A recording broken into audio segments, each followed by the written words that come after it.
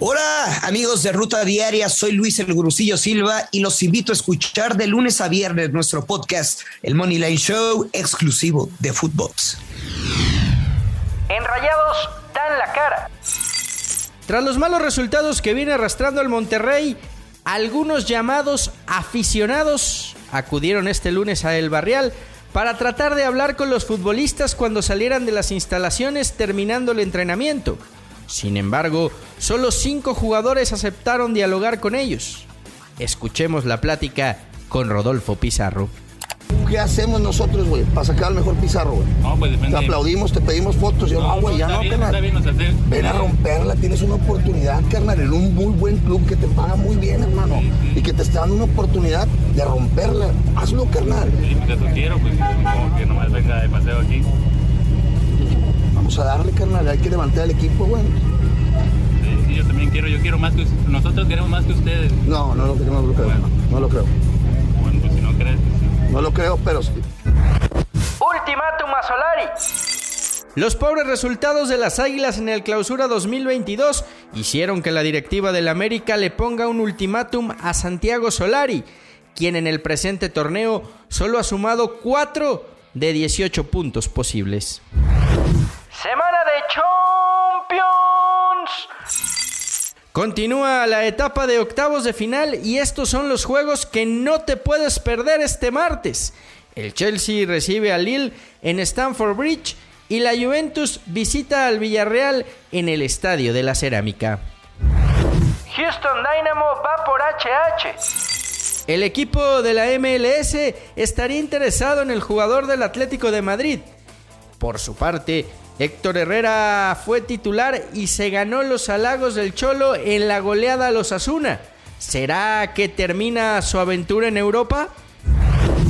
Chucky Lozano no estará ante Estados Unidos. El delantero mexicano continúa con su rehabilitación del hombro derecho y no está listo para los juegos de la selección mexicana en el octagonal final de la CONCACAF, donde se medirán a Estados Unidos, Honduras y El Salvador. Orbelín debutó en Europa. Pasaron 2 meses desde que llegó al viejo continente y por fin Orbelín Pineda debutó con el Celta de Vigo en Balaídos. Fue contra el Levante en el empate a 1. Al minuto 63, sustituyendo a Néstor Araujo, quien curiosamente era el otro mexicano en acción y había sido amonestado al minuto 45. Yasser Corona regresa a México. El exfutbolista Yasser Corona es nuevo técnico de la Selección Nacional Sub-18, según lo confirmó la Dirección General de Selecciones Nacionales. Ahora vivirá el reto más grande de su breve carrera como entrenador. Buscan boleto al Mundial. El Tri Femenil Sub-20 inicia su participación en el campeonato de la CONCACAF en busca de un boleto a la Copa Mundial Sub-20 que tendrá lugar del 10 al 28 de agosto del 2022 en Costa Rica. El equipo Sub-20 ahora es comandado por Maribel Domínguez y enfrentará a Honduras, Guyana y Panamá en la fase de grupos que se llevará a cabo del 25 de febrero al 12 de marzo de 2022 en Santo Domingo, República Dominicana. Chicharito puso precio para volver. A través de sus directos en Twitch, acompañado de 2 de sus amigos y jugando Warzone, Chicharito Hernández puso precio para volver a la Liga MX. A ver, Chicha, ya, ¿sí de compas? ¿Cuántos bits para que veas con las Chivas? ¿Cuántos? 1 millón. Aquí tengo muchos. 1 millón. Eric. No es cierto. 5 millones.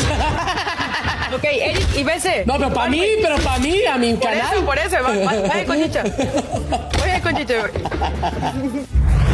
Ajax indemnizará a familia de Nouri. El Ajax de Ámsterdam anunció este lunes el pago de $8.9 millones a la familia de Abdenal Nouri, víctima en julio de 2017 de graves lesiones cerebrales tras sufrir un paro cardíaco en un partido amistoso. Esto fue Footbox Today.